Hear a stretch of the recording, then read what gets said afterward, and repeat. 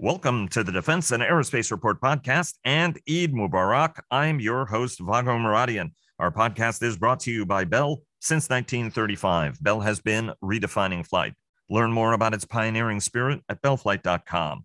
Congress is back, and House Speaker Kevin McCarthy is proposing a one-year debt increase and spending cuts. NATO Secretary General Jens Stoltenberg visited Kyiv. Ukraine is preparing for its offensive. The Ukraine Contact Group is meeting for the 11th time as allies work to rush more supplies to Ukraine as Russian troops appear to be beheading Ukrainian soldiers. Defense Secretary Austin said he expects Sweden to join NATO this summer. Top secret U.S. intelligence continues to drip out, including Ukrainian military plans, Washington's frustration with low Canadian defense spending, and China's new hypersonic drones and satellite hacking. Treasury Secretary Janet Yellen has called for a constructive economic relationship with China, which Beijing has ignored. Indo-Pacific nations are coming closer together as the U.S. commander in the region says that he's got enough munitions in case of a war over Taiwan. Joining us today to review the week in Washington and the world are Dr. Patrick Cronin, the Asia-Pacific Security Chair at the Hudson Institute think tank, joining us from sunny Vilnius, Lithuania. Michael Herson of American Defense International, one of Washington's top defense and aerospace lobbying firms. Former Pentagon Europe Chief Jim Townsend, who is now with the Center for a New American Security and the co-host of the Brussels Sprouts podcast. That is a must for anybody interested in the transatlantic relationship.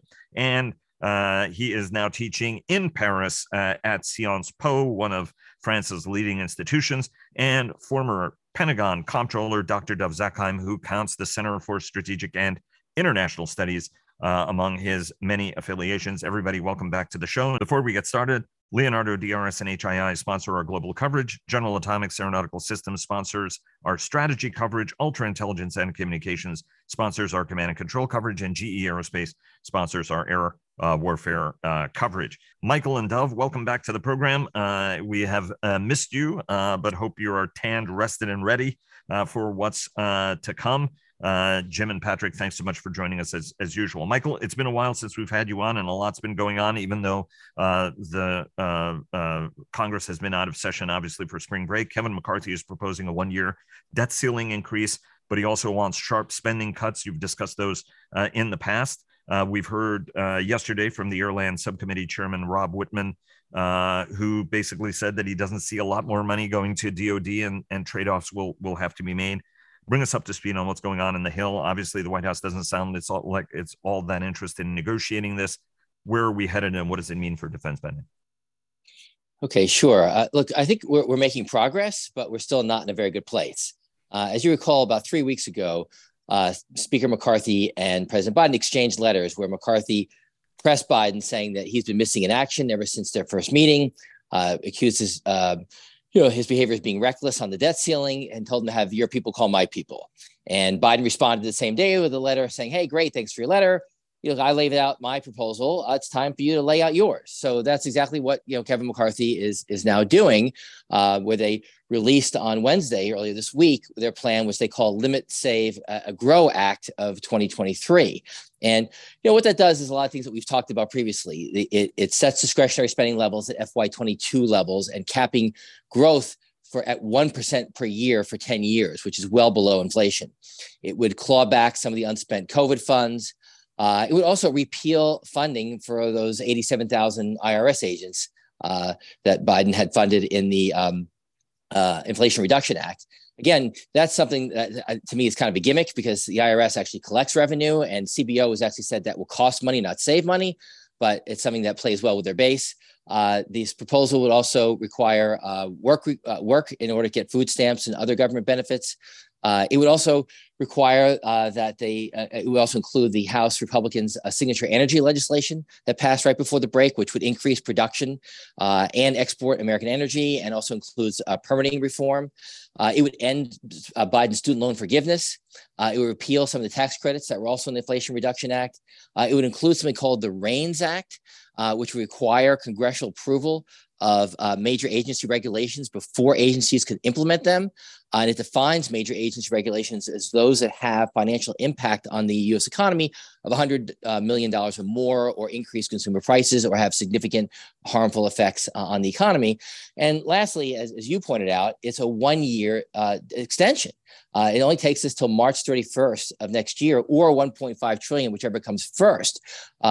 Why they would want to go through this painful exercise all over again next year, and an election year of all years, is truly beyond me. And frankly, I asked some members of the Republican leadership, if you get all these things you're asking for, what is it you could possibly ask for next year? If you're not going to be touching entitlements and you're not going to touch revenue and defense, where else is there to cut? And of course, there's no answer.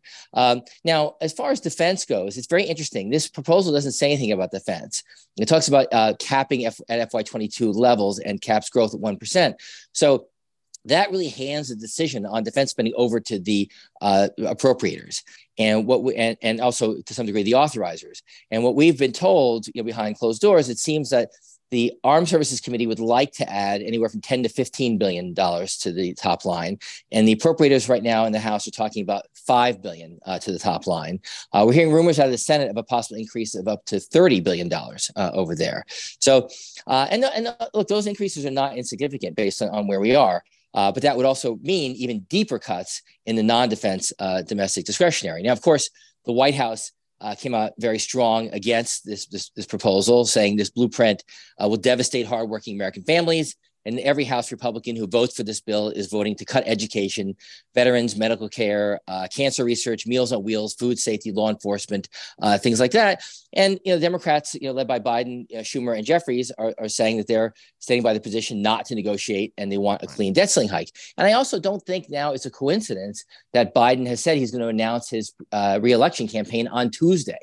Because that is a way to draw a very stark contrast with the Republicans next week. Since this bill will likely be on the floor next Wednesday or Thursday for a vote, he can draw clear distinctions between himself and the Republicans next week. And it's not clear whether this bill really can pass. Remember, they only have a 5-seat majority, so they can only afford to lose 4 votes. And there are folks on the far right that are saying they still want changes to this legislation. And there are several people who are moderates who are undecided, or right now are saying that they would vote against it. And there are also some of the people on the far right who are saying publicly, this is the deal. This is not a negotiation.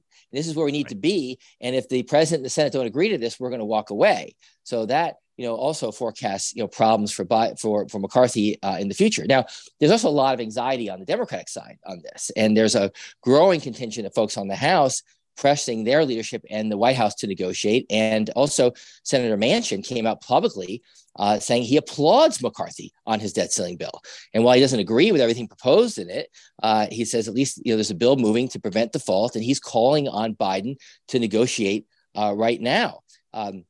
And the timing now is changing as well. I mean, we had said on an earlier podcast that we thought we had till mid-August, but now Goldman Sachs warned earlier this week that because of weak tax collections, that the end date for the debt ceiling could be as early as mid-June. And I'm hearing from folks that they think it could be as bad as late May.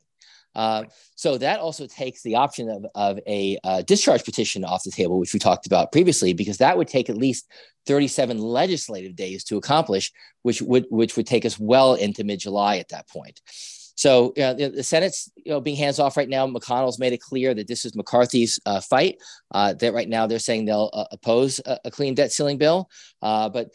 I think right now, we're going to be talking about things like defaults, shutdowns, and CRs. At the same time, this week, the House Armed Services Committee Subcommittee on Readiness, led by Mike Waltz, at a hearing where he, raged against the threat of CRs. And he talked, truthfully, that, not having those new starts is critical and devastating. But and he's right, and his witnesses backed him up. But I think that the path we're on now is not a very positive path. Dov, I want to bring you into this because you're somebody who's sat in the chair. I mean, I applaud Chairman Waltz for what he's saying, because I think we all know how destructive. We've heard from defense official after defense official for the last decade and a half about why continuing resolutions are a bad thing. How do you think this plays out, Dov, from your perspective? Because right, when we expend all other options, we tend to do the right thing. But as we've noted on this program before, we had a debt downgrade that we haven't lived off yet from the last time we played with fiscal fire like this. Well, I think, sure, Chairman Waltz is right. There have been hearings about CRs and the impact of CRs and new starts. The administration just put in some language that it wants Congress to approve that would give the service secretaries more flexibility in having new starts, even when there's a CR. We'll see how far that goes, because there are, frankly, two problems here. The one is, at the end of the day, the appropriators and the appropriations staff really don't like new starts if they can't control them. And of course, if you've got a CR and you allow new starts, you've basically not controlled them. So that's one issue. The other issue, of course, is at a time when, as Michael just explained in such great detail, you don't know where the debt ceiling is going. You don't know what kind of a deal, if there's a deal, would be negotiated. That's not exactly the best time to start worrying about whether you can get around CRs or totally avoid them. There's a real problem here, and it's going to be further complicated. And Michael mentioned this in passing, but I think it's a huge deal. As soon as Mr. Biden says he's running for president, everything is now about a presidential election. It's going to make the Republicans, especially the Republican right, dig in their heels even more. It's going to make it very awkward for Democrats to talk about a deal behind the presumptive presidential candidates who happens to be president's back. This is going to just make things even tougher, in my view. Indeed. And I think we're all being remarkably Pollyanna about this. At the end of the day, everybody wants something. Everybody wants something out of the system. Tax cuts are spending as well. Right. I mean, this is one of the worst tax seasons on record as everybody sort of strains to adapt to new rules and the like. And we're all living longer. We have higher expectations of government, and somehow or another, we don't want to find a way to pay that. And so it puts us consistently in problematic territory. Michael, you have one other point before I go to Jim, because we got to go to Ukraine and Asia and Europe and everything else. But give us one more. You had one more point to make. Yeah, one more point. It's interesting. One of the many concessions that McCarthy had to make in order to become speaker was to promise regular order in the House and single subject bills. And here we go. Their first, big, most important, I would argue, piece of legislation has zero regular order on this massive debt bill, and it's filled up with everything from energy policy to fiscal policy to student loans. So it even violates what they agreed to, and he's being pushed to do so by the people who forced him to agree to do regular order and single subject bills. So it doesn't bode well, I think, for the rest of the year about how things are going to work, because I think that these guys on the far right are going to continue to hold over McCarthy's head the threat of a motion to vacate the chair. And I think that if they can get this bill passed, and it does not end up being the final deal after all, because I think this will force the Democrats to the negotiating table if they can get this off the floor next week. And it's a big if. But obviously, this will not be the final deal. And then how will people on the far right react when this is not the final deal to raise the debt? It's politics, right? It's all about negotiation. So the whole thing of, hostage taking and everything doesn't work. This is why you need professional legislators. I want a professional to do my heart surgery, to fix my car, and to fly my plane, or to do my lobbying for me. There you go. Iron Mike, that's for you. Or somebody qualified to be comptroller or during European policy or Asia policy, right? And at the end of the day, you want professional politicians who know how to make a deal. And we've moved away from that. Dov, you've got a quick point you want to make before I go to our other professionals on the team. Yeah, very quickly. We all know that during an election year, things get harder. As soon as Mr. Biden announces it becomes an election year. Yeah, indeed. Jim, thanks very much for joining us from sunny Paris, where dumpster fires sadly are continuing. If American focus on it has declined, in part because the French High Court sided with the president that the increasing the retirement age was legal, even though millions of French are demonstrating. Let's talk about what was a remarkable week in Europe. Not only is the contact group meeting for the 11th time, and I want to get to that in terms of the aid we have to give Ukraine, especially in the wake of leaks that show that their magazines are depleted. But I want to start first with the Secretary General's visit to Kiev, and not just his visit to Kiev, but his implicit statement that Ukraine should be part of NATO. And so walk us through, right? This is the first time he's visited because it was perceived as perhaps being an escalatory step. The alliance had committed to allowing Ukraine and Georgia to join the alliance. But ultimately, if Sweden couldn't get past Turkey and Hungary, how's Ukraine going to do this? What does this visit mean? What are we setting up for Vilnius? Because, two very passionate sides on this. If Ukraine had been part of NATO, Russia would never have attacked. Oh my God, that would have been insanity. That would have precipitated a Russian invasion. Anyway, walk us through where we are right now and where it is we're going, more importantly.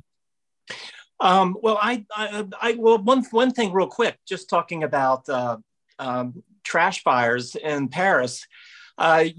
Just watch on May 1st. That's when there's going to be the next big demonstration. That's traditionally May Day, as you know, and some countries in Europe take that very seriously. And in Paris, I think you'll see a big demonstration. But there haven't been that many since. There have been little ones here and there, but nothing that like we saw a few weeks ago. But May 1st could be. So watch this space. But otherwise, in terms of the SecGen's visit, I don't read so much into what he said.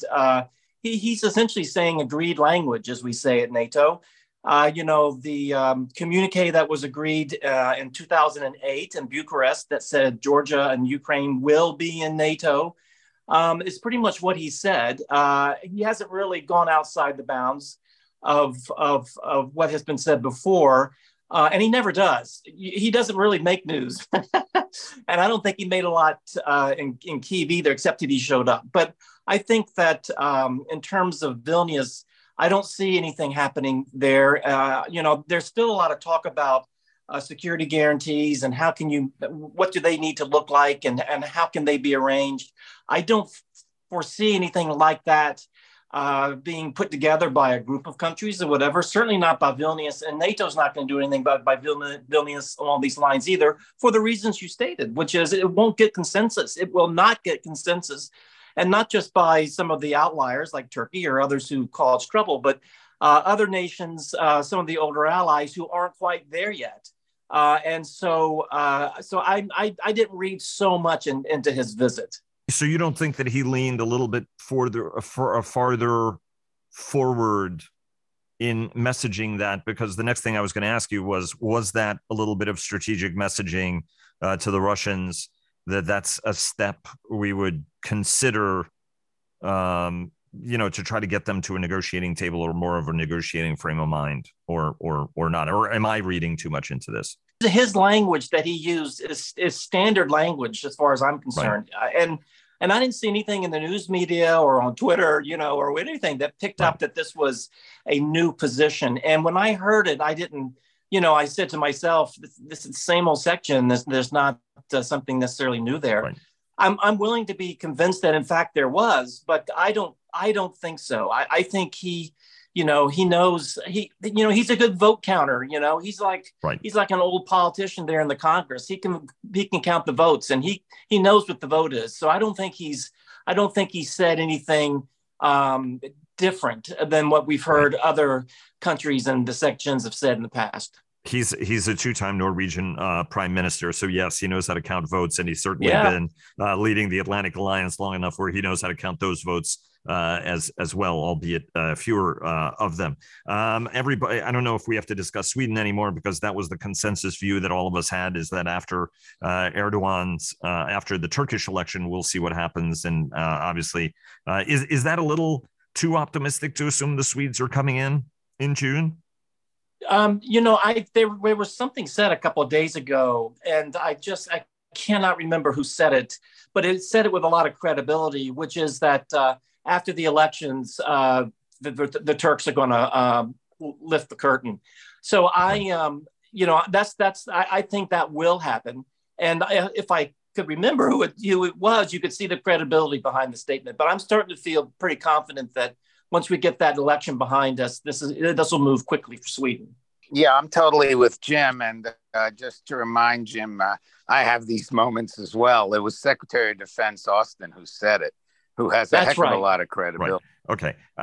So that's yes. I mean, he is the one who did say it, and he was standing next to Paul Johnson, the Swedish defense secretary, when he made that statement, and sort of said, "Hey, look, thanks very much for sticking with us. We're going to get this over the finish line soon." So, as they would say, from his mouth to God's or Erdogan's ears. Well, at least in his mind, it is. Contact group meeting. We're seeing the drip of intelligence disclosures on this. Certainly the timing of it is very bad, as we've discussed over the last couple of weeks. From your standpoint, what is it new we should expect to see from the contact group? Obviously, the United States moving ahead. Ukrainians going to start training on M1s, which is good. Industrial bases sort of gearing in, still not producing at the rate that we need. What do you expect to see in this next phase coming out of the alliance in terms of support for Ukraine? And does the needle move, right? I mean, there were reports that 829 light attack airplanes, that the United States was considering transferring those. I think it's like 24 airplanes or so. Anyway, I mean, what's your sense on whether any of these needles are moving at the rate any faster than they should be moving?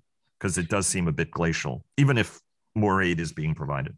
Well, I think, what was interesting to me is what they said before they walked into the session at Ramstein, because it's not that there's something new and something sexy. It's what they said was the kind of things that we know Ukraine will need if they're going to do the offensive. So just to unpack that a little bit, they said that the theme of this session was going to be air defense and enablers. Okay. So air defense, right. I mean, we saw from the leaked documents, they're still worried about air defense. So, okay, roger that. That's good. But enablers, that's excellent because we know that enablers those are the things that make an offensive work. So we'll see what new might come out when it comes to enablers. But I will say that the package that the U.S. just released, again, was something that it wasn't something new, et cetera, but it was the nuts and bolts that they need for this offensive. And so it was HIMARS ammo, 155, 105, TOW 2 missiles, AT-4, anti-tank missiles, a lot of small arms ammo. So, they're stocking up on the things that they're going to run out of if they're going to have a pretty violent offensive, which is going to be digging out those Russians from their entrenchments. So I think what we're going to see isn't something new and sexy, but we're going to see the things that we know Ukraine will need for the offensive. And just a couple other points. One is, it looks like, thank God, and this happened a few weeks ago, but the Army turned around its thinking on the Abrams, and instead of making them out of whole cloth, right, they're going to do some adjustments to some Abrams that they have in stock concerning the armor, I think. Right. And they're going to use already made Abrams, and they're going to start training like very shortly, which means that those Abrams could be delivered in the fall. So that's good news. At least it's not going to be next year. So right, that's good news. And the second thing is that the Poles, as last I heard, the Poles are working some MiG-25, MiG-29 transfers. So that's good too. Whether it's for use as spares or in fact they're in flyable condition, I don't know. But we're going to continue to work on their Air Force. So there's some good things there. No great breakthroughs and things that are nice and exciting. But I think we don't want nice and exciting right now. We want the nuts and bolts. And that's what looks like it's heading into Ukraine. I want to bring Patrick into the discussion because you've been very patient. A lot of last week and over the last couple of weeks, we've talked about Emmanuel Macron's statement, and I would commend folks, as I mentioned last week, to Dove's piece last week in The Hill on that. And the French side has done, I think, pretty credible job to sort of walk back the president's statements and say, well, there have been misunderstandings. The United States remains an ally. We remain committed to stability. All we were trying to say is we have to be thoughtful about the risks around Taiwan in a crisis over Taiwan. And that in turn seems to be driving Washington to try to turn the temperature down, right? Janet Yellen saying we're looking for a constructive relationship with the Chinese. The Chinese have sort of brushed that off. I mean, and my tendency has been to regard every one of these dial it down moments to be something where the Chinese look at that as weakness and dial it up. What's the last week been in terms of messaging? Because Beijing has been on a bit of a roll, right? In the wake of the Macron visit, in the wake of the Lula visit, right? It goes back a couple of weeks to the negotiation of the deal between Saudis and Iranians. There was another agreement and a couple of other agreements in which Beijing has been involved. Give us this sense, because really at the end of the day, the elephant in the room, even in Ukraine, is China.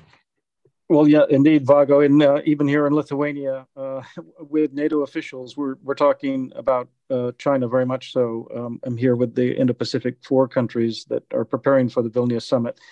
And it's fascinating to see the play on China. It's hard to just say it's going in one direction. It's multi-directional all the time, every week with China. Yeah, there's definitely an attempt afoot to lower the temperature and to prepare for some high-level meetings that will occur in China.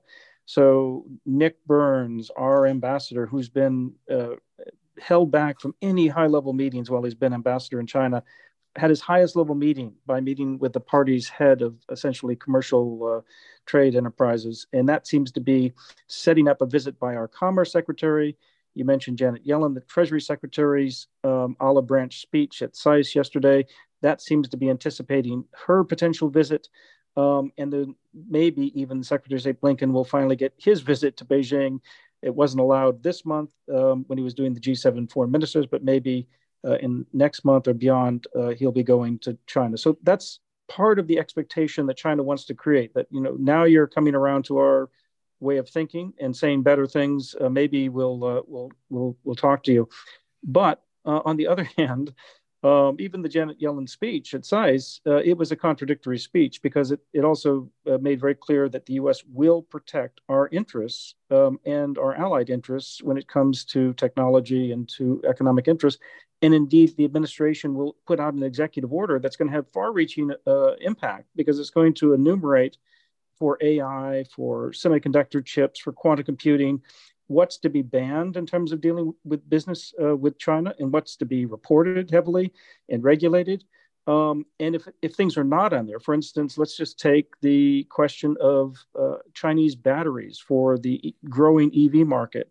If Ford companies allowed to do business only with China and CATL, and they start building battery production facilities across the United States, that's not going to sit well with Congress or a lot of the American populace. And I think those, the devil's in the details over what the administration does on these things. So Janet Yellen on the one hand said, we don't want to decouple with China. On the other hand, she said, we're going to protect our interests. Well, again, what specifically does that mean? Because that's what the industrial policy, essentially, that's implying, is something that our allies and partners are not on the same sheet of music on as they are on our military affairs. So, this week we had Indo-PACOM, U.S. Forces Korea Commander, Principal Deputy Assistant Secretary of Defense for Indo-Pacific Security Affairs, Jed Royal, all testified before Congress, and they made it very clear that we're doing more than ever with our allies and partners. It's an asymmetric advantage in terms of our alliance network. All true. But that military cooperation is still a point of tension when you get to the industrial economic trade policy, where we don't necessarily have clear answers or guidelines or limits. And the Chinese are trying to make sure that they're limiting what we do to contain their economic growth. And this is a point of tension. So many other issues here that I can talk about, including on the European front, right?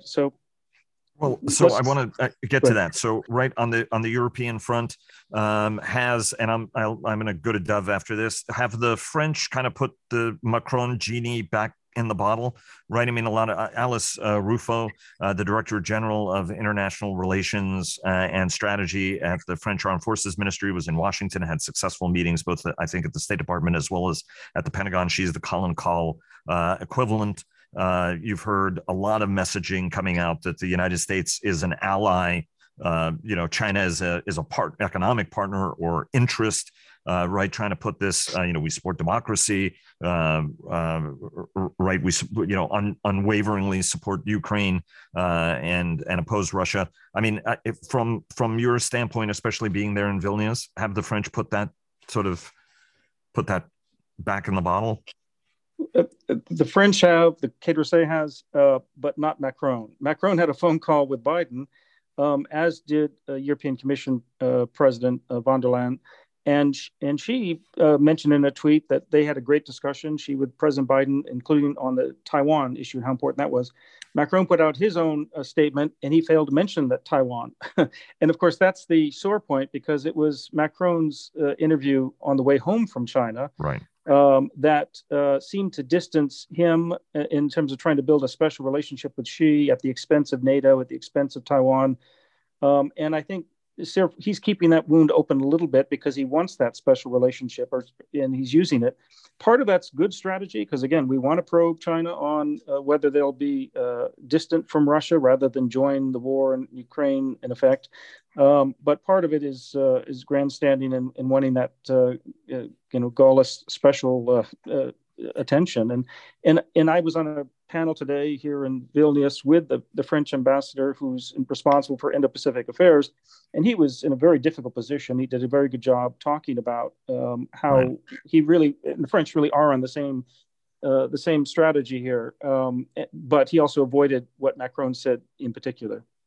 I would point out that, right, I mean, if you talk to folks in Paris and from the Élysée, they would point out that there was an enormous amount of coordination. They are not specific, but they make the case there was intimate coordination with the White House as we did this. So don't make it seem as though, this was a total freelance. Although I will also say we're talking to many of the same people in Washington who were very dismayed by his comments, whether they're sitting in the White House or anywhere else. Just because it was coordinated, doesn't mean the president didn't speak beyond his brief.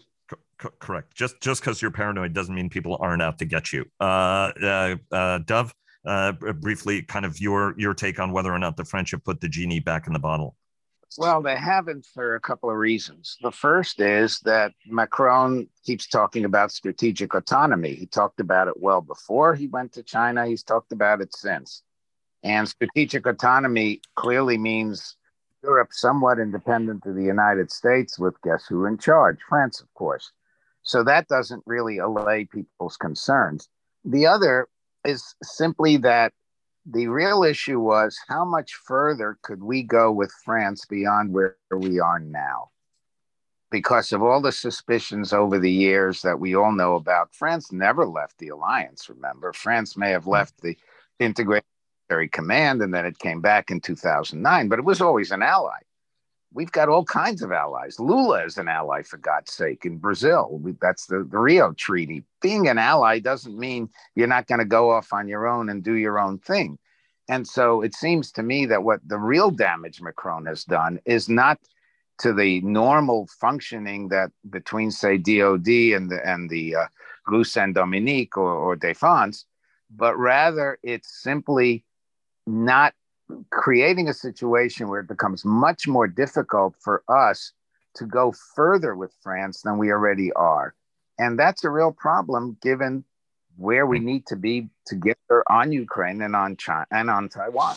I would agree with you wholeheartedly, Dov. And for a while, Macron had enough plausible deniability to keep making the case that we're talking about European or greater European autonomy because the United States will have more of its bandwidth. Let's be the guys who fill in Europe. Let's be the guy who fill in the Persian Gulf. Let's be the guy who fills in as Europe in Africa, allowing the United States to focus more on the Indo-Pacific. And in sort of one stroke, he sort of damaged that. And all the people who've been actually advocating why France is no longer a four-letter word, in Washington, which was a setback given how hard people have worked for 15 years on moving away from the Freedom Fry episodes.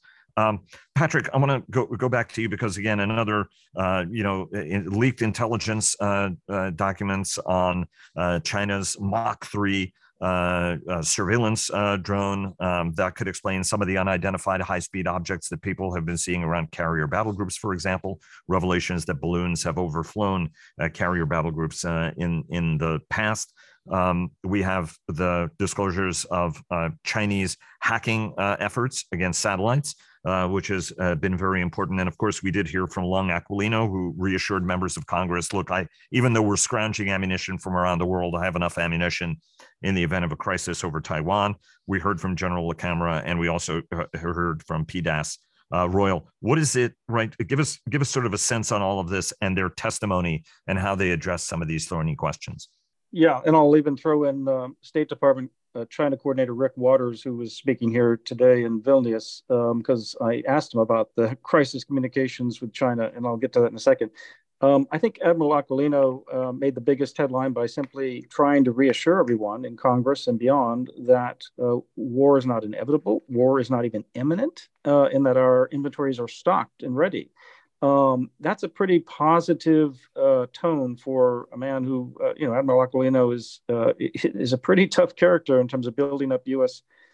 Forces and posture in the region, and that's a very reassuring message.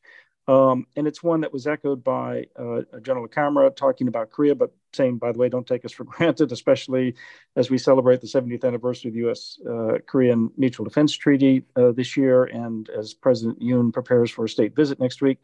And then PDAS, Jed Royal, making it very clear that we're doing more than ever in terms of exercises, and just enumerated the various things we're doing with the Philippines and with Korea and with Australia and on and on. It's a very impressive factual list, but all of that is in contrast to both the messages coming out of these leaked documents that are being dripping out one by one.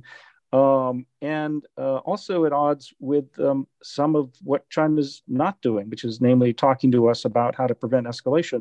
So the first issue, when you get to hijacking enemy satellites, is they're trying to mimic our satellites, knock them down quickly, going well beyond what Russia did by taking out Viasat network for a few hours before the invasion of Ukraine in February of last year. That's a very worrisome capability that they are seriously working on. Then you have this hypersonic spy drone program, the WZ-8 program. As you say, that may account for some of these UFOs. Indeed, it probably is. And on top of that, you have the Center for New American Security did a tabletop exercise this week for and with House Select Committee of the Chinese Communist Party, Mike Gallagher, on Taiwan scenario. And basically, the answer to that scenario was we would not be able to resupply Taiwan once conflict breaks out. And we're at a window of maximum danger, says Mike Gallagher. And he also took the business community to task for what he called a dereliction of fiduciary duty, not being serious about these scenarios. So that's in contrast to that very optimistic testimony we've heard from Admiral Aquilino. And how do we square the circle? Well, unfortunately, we can't. They're both true, right? We are at a period of maximum danger, but we are also doing more with allies and partners. And we don't think war is about to break out, but it could. And I think that's the uncomfortable and intensifying major power relationship we're in. And meanwhile, China is still refusing to talk about guardrails, to talk about preventing harassing intercepts, dangerous intercepts. It's going to continue some maritime drills off of Qingdao, now that it's finished the bigger drills off of Taiwan. Rick Waters, getting back to the coordinator, he was the one Chinese, one senior U.S. official who did have direct talks with the Chinese, and unlike the Secretary of State. And I asked him about the chances for further talks. It was interesting how he characterized what he called, and I'll just use his words, a balloon that flew over parts of the Midwest, quote unquote, is how he phrased the spy balloon problem. And that was kind of an understatement, but that seems to be a deliberate understatement to say, look, we're not going to stick the spy balloon in your eye if you let Secretary of State Blinken have discussions. And you're not doing us a favor, by the way. This is something that is in the interest of China. And let's just roll back the tape a few years when chairman of the Joint Chiefs of Staff, General Milley, had to call his counterparts on 2 occasions to reassure the Chinese that the Trump administration was not about to launch a preemptive attack because it was fearing that losing the election. That was the Chinese benefit. And so, Rick Waters, the final point here is these talks are not about changing Chinese policy. They're about averting miscalculation. They're in our interest. And I think maybe the Chinese are going to open up the window, but they've been, as Bonnie Glaser reminded me today, not showing a lot of eagerness, even today with all these other signs that maybe they'll let commerce and Treasury in. But I don't know if they're going to let the miscalculation argument get much traction soon. We have to go lightning round really quickly, Michael. I want to bring you in this because I meant to ask you this question earlier. The leaks and how they're playing on the Hill, because there seems to be a little bit more of a bipartisan tone to some of this as opposed to the shrillness we've seen in the past, or am I misunderstanding that? A little bit more of a realistic, why did this kid have access? But then again, we have 1 million people with top secret and TSI clearances, right? I mean, hence the new data policies. But what are lawmakers saying in public and in private from your perspective, and more focus in private on how we resolve this? It took us a while to get to where we are, right? It's not like one administration decided some kid who wants to show off to his friends should do this. We had, whether it was Chelsea Manning or whether it was Snowden or whether it's this, these have been building up for years, and it doesn't even address Hansen and other big leaks we've had in the past. Well, look, you're right. I mean, I think they don't really know how to resolve it because they are asking questions like you asked, like how does a 21-year-old have all this access to information? And a lot of people are saying, I thought a lot of this information was only available on a need-to-know basis. So, Mike Rogers, who chairs Armed Services, and Mike Turner, who chairs Intel, sent a joint letter to Lloyd Austin pressing for some accountability and answers regarding the unauthorized disclosure of the classified material. So I think they're really in the information gathering stage to figure out how to address this in the future. And I think you're also very right that this was there's been a bipartisan response to this. I mean, outside a few outliers like Marjorie Taylor Greene, who came out very strong in favor of the leaker, along with Tucker Carlson, expressing sympathy for the leaker. But, the other folks on the hard right that are, skeptical about Ukraine have kept silent. And I think that even she's felt some pushback because she actually appeared on Steve Bannon's podcast earlier this week, where she stepped back saying that the leaker's got to face some penalties for what he's done. And she got hit hard publicly, even by folks like Lindsey Graham, saying it was the most irresponsible statement you could make. So there's definitely bipartisan agreement on this. I just don't think they know what to do yet. Indeed. And the documents just keep leaking, right? I mean, today there were stories about how the Russians were working to try to tip Germany and convince Germany to move away from support for Ukraine, which I think ran in the Post. All I would say is these young people are contractors, right? It's not necessarily that they're young people. It's just that there are a lot of people who are associated with the moving of this information. And so that appears to be how they're getting access to this information. And I think that, we've heard from Admiral Mike Rogers on our show, former NSA director and Cybercom commander, that we can actually use technology. And indeed, there's still a lot of technology, right? I mean, so obviously more questions than answers at this point. But thank you very much for that. Dov, let me go to you. And unfortunately, we've got about 2 minutes left in the show. 1 minute for Israel, 1 minute on Iran. Give us an update on Israel, the National Guard episode. Obviously, demonstrations have been a little quieter about the judicial reforms, but still, and a little bit of a backing away from creating a National Guard. Walk us through where we stand in Israel, and then I want to ask you a last question on Iran, because you were on the job in the Pentagon 40 years ago when the U.S. Embassy in Beirut was destroyed. But start us off on Israel, and I'll have my follow-up on Iran.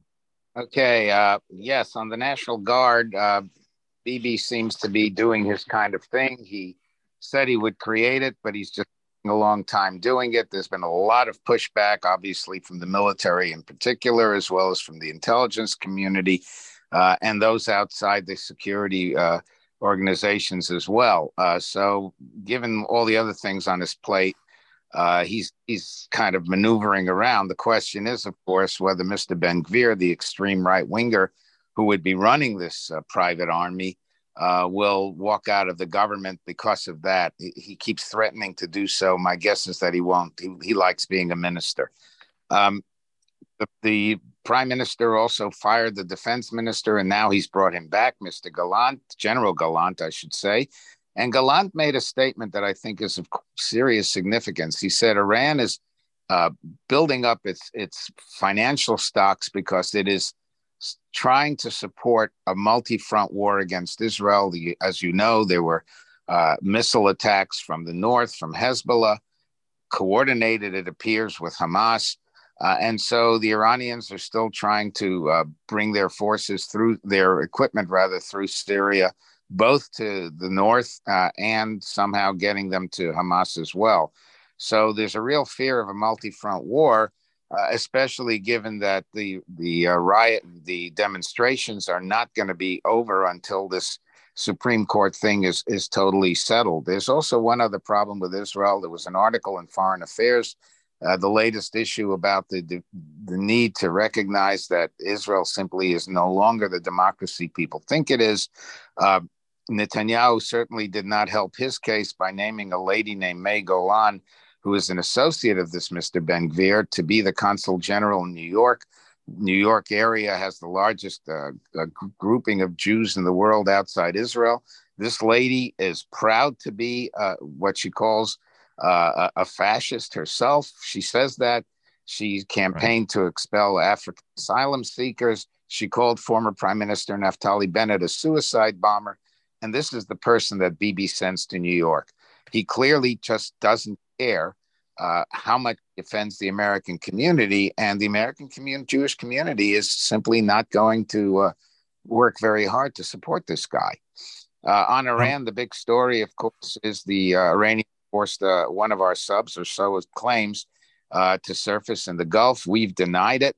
One thing that can't be denied is that the Chinese hosted the foreign ministers of Saudi Arabia and Iran in Beijing to formalize the agreement that Xi had worked earlier. Just another example of China's intrusions into the Middle East in a way that we just don't seem to figure out how to deal with.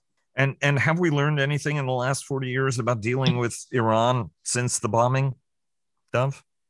Any lessons there from that episode for today? Well, look, we hit back at them. There's no question.